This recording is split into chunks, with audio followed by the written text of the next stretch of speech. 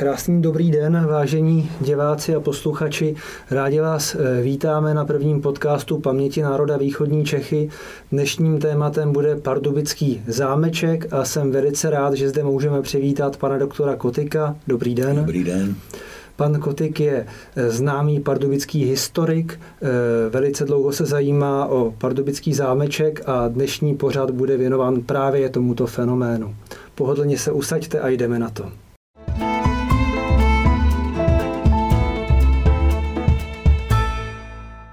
Naším cílem je připomenout osudy lidí a osudy míst, na které se zapomnělo nebo mělo zapomenout.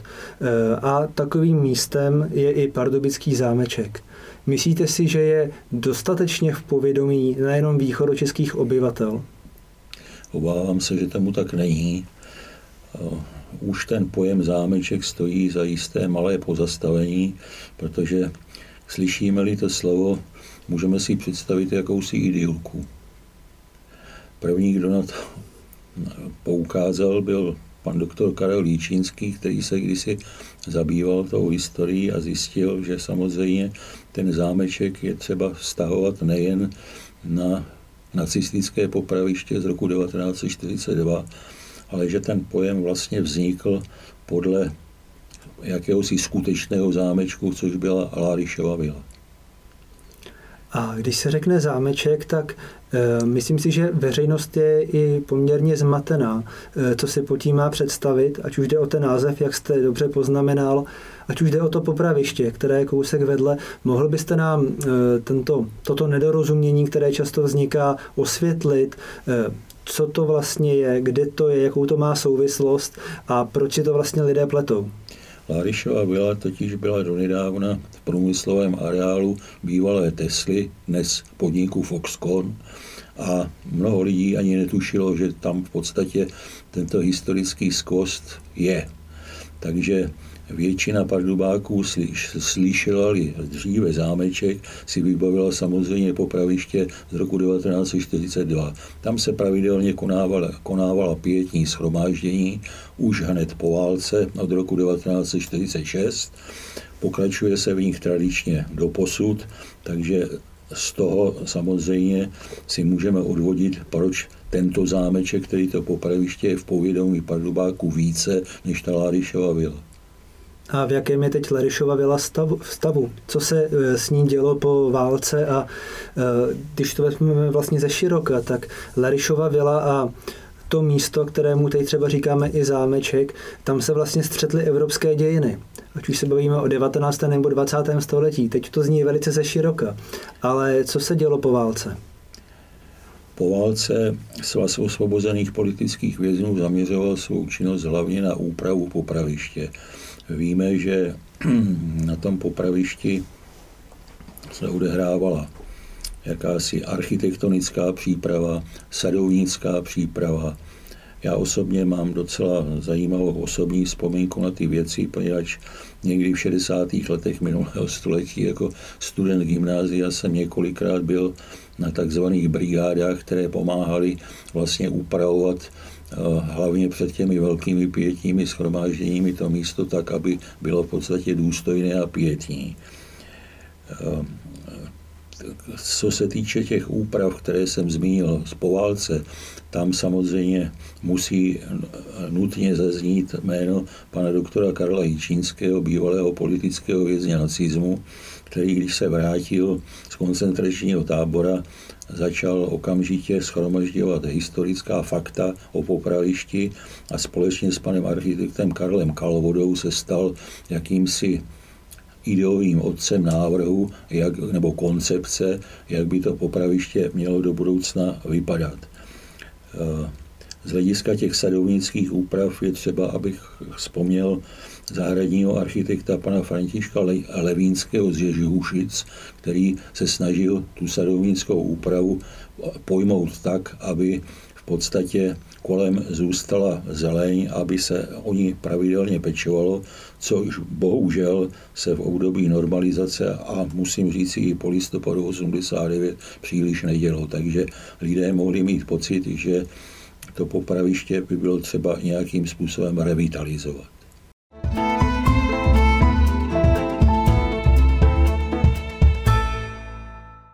To bylo popraviště, ale co Laryšova vila? Ano, vraťme se k ní. Laryšova vila, jak jsem řekl, byla součástí toho průmyslového areálu Tesly, sídlilo v ní personální oddělení a různá další.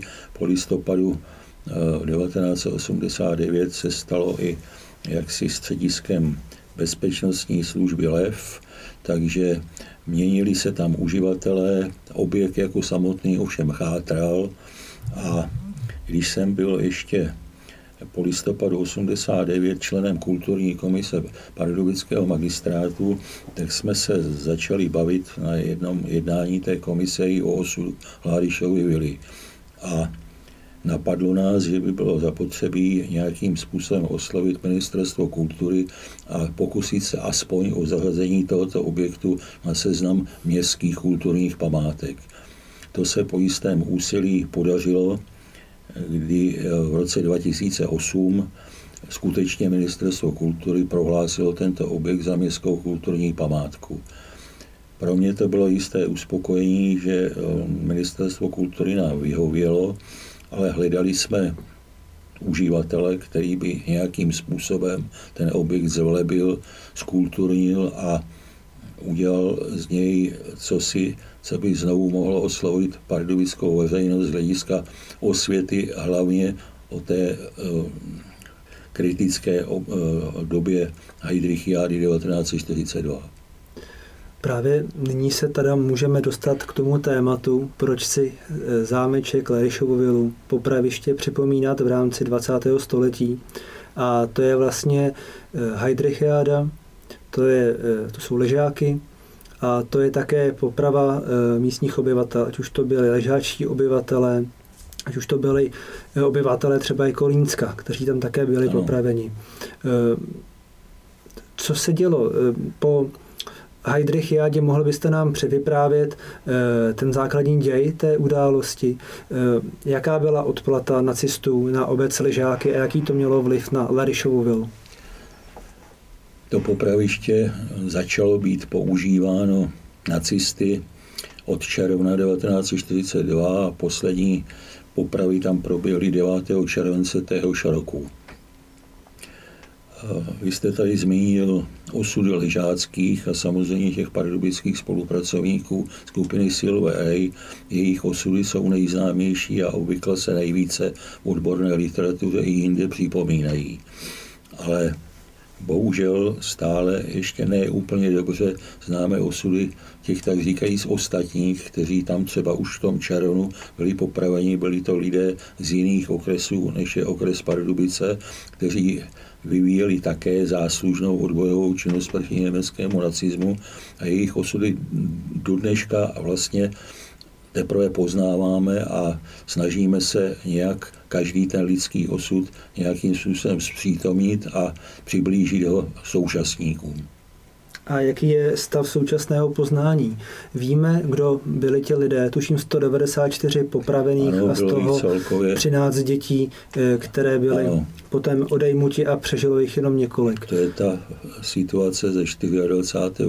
června 1942, kdy skutečně 33 obyvatel Ležák bylo na popravišti zámeček popraveno a 13 dětí tam bylo odděleno, a to sice ve sklepení Laryšovy vily od svých maminek a převezeny do Prahy, kde bylo jakési středisko v Dýkově ulici, kde se ty děti teprve nějakým způsobem dále třídily do německých rodin, neboť jak pravilo tehdejší oficiální nacistické komuniké, děti budou dány na náležité převýchování. Konec citátu.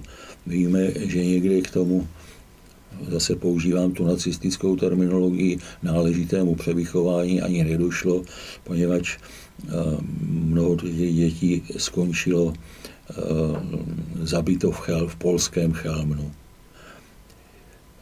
Co se týče 2. července 1942, následují popravy 40 pardubických spolupracovníků skupiny Silver A. Byli to lidé, kteří přišli do styku ať už s velitelem Siloru nadporučíkem Alfredem Bartošem nebo jeho spolupracovníky hlavně teda s radistou Jiřím Potůčkem, neboť nemusím to tady připomínat, Jiří Potůček vysílal i z Ležáků a to se stalo vlastně obcí osudným.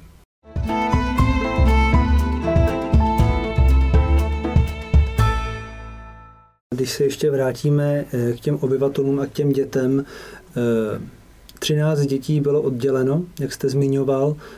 Kolik dětí se dožilo konce války a kolik máme ještě nějaké živé pamětníky? No, máme povědomí o těch 2 sestrách Štulíkových, které se vrátily. Z nich jedna již zemřela, takže paní Doležalová, jedna z těch 2 sester, se pravidelně účastní těch pietních shromáždění, ať už v Láryšově vile nebo na Popravišti. Samozřejmě nikdy nechybí přímo v Ležákách a připomíná ty věci. Viděl jsem s ní i mnoho dokumentárních pořadů v televizi.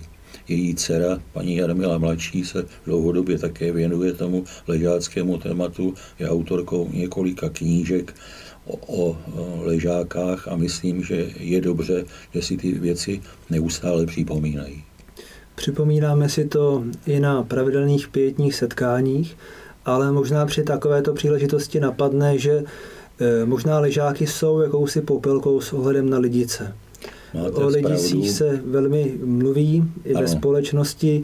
Ležáky jakoby padly trošičku v zapomnění, nebo alespoň se to tak v některých kruzích může zdát. Jaký to je důvod? Máte pravdu, já s vámi souhlasím. Důvod je v tom, že podíváme-li se na osud Lidic, aniž snižujeme samozřejmě ty oběti, které také lidičtí obyvatelé dali, obrazně řečeno, na oltář vlasti.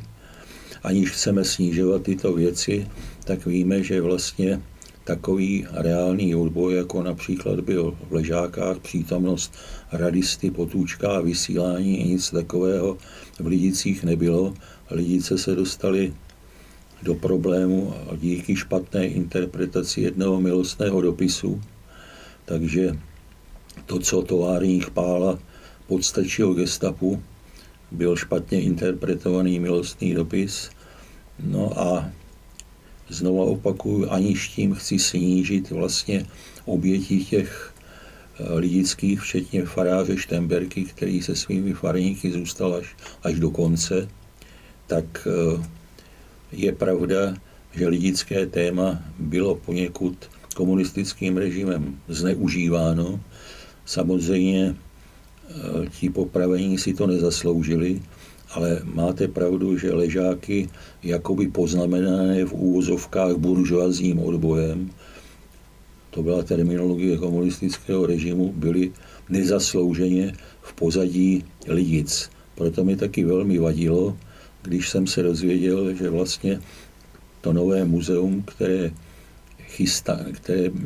mělo být chystáno, anebo je stále chystáno na Popravišti Zámeček, by mělo být spravováno z Lidic a vybrané vstupné by mělo jít do Lidic.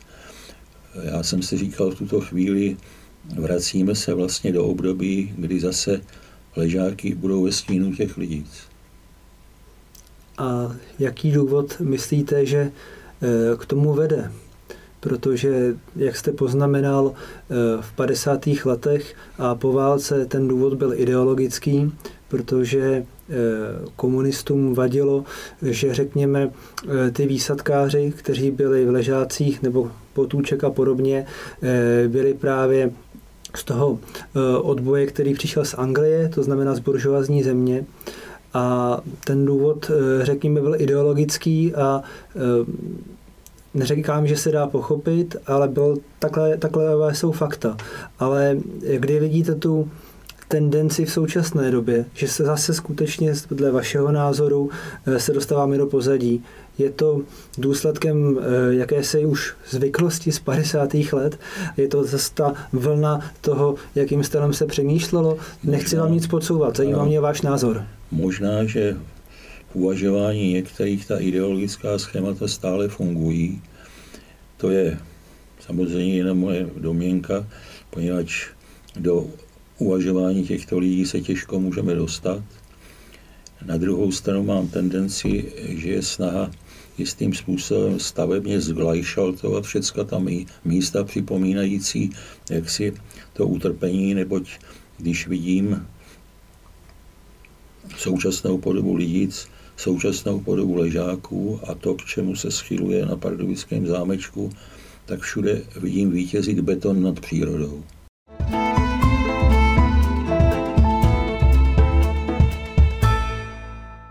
Když se podíváme na historii zámečku Lerišovy vily, tak zase se dostáváme trošičku zpět.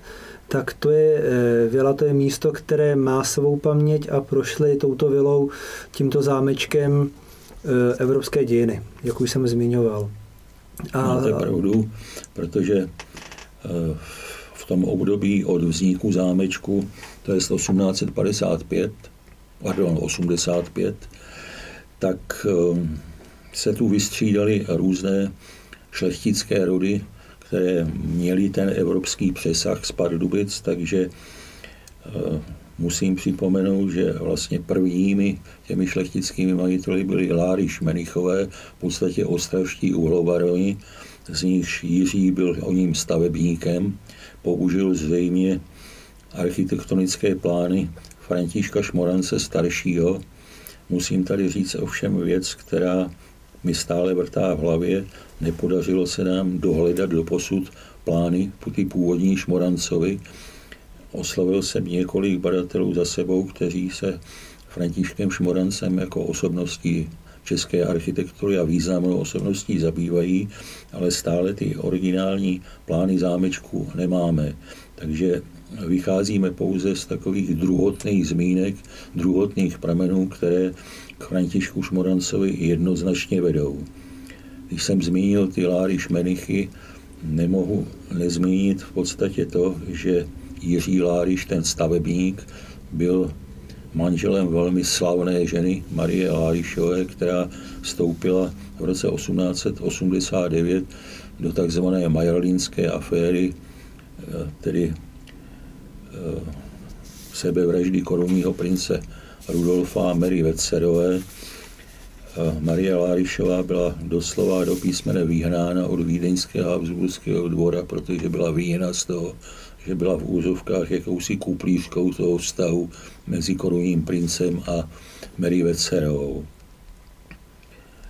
Období Láryšů nás vede vlastně do období parforzu a parforzních honů, čili jsme u té sportovní zábavy, která předcházela vzniku velké pardubické steeplechase, kdy se do Pardubic sjížděli různí představitelé významných evropských rodin a nějakým způsobem v úvozovkách zavadili o ten zámeček, který o Láryšovu vilu. Od těch Láryšů přešlo to vlastnictví pak na Henkli von Donnersmarck, které zviditelnil poněkud svým pornorománem Jan Václav Rosůlek, když napsal ty své proslulé Hulány a kavalíry, které nakonec ten román musel být pak dokonce soudně zabaven a nesměl se šířit, kde Henklové byli přiblíženi se svým titulem Henkel von Donnersmarck jako Herkel von Obermark, takže každý znalec hned pochopil, že jde o teda druhé šlechtické majitele Henklovy vily. A pokud se nepletu, tam byly i zmíněné křestní jména právě v tomto románu a právě z dcery udělali Miriam, pokud ano, se nepletu. Ano, je to tak, říkáte to správně. A na té Miriam skutečně nebylo necháno ani nic suchá. Ano, přesně tak, já se nedivím, že tak.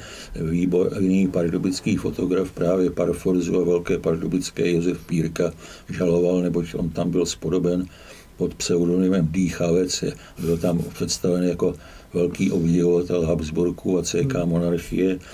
No, pan Pírka oslovil tehdy vlastně nejlepšího pardubického advokáta, bývalého omladináře doktora Václava Hrbka, který proces vyhrál a v podstatě zbytek nákladů musel být stažen a spisovatel Rosůlek odškodnil poškozené určitou finanční pokutou.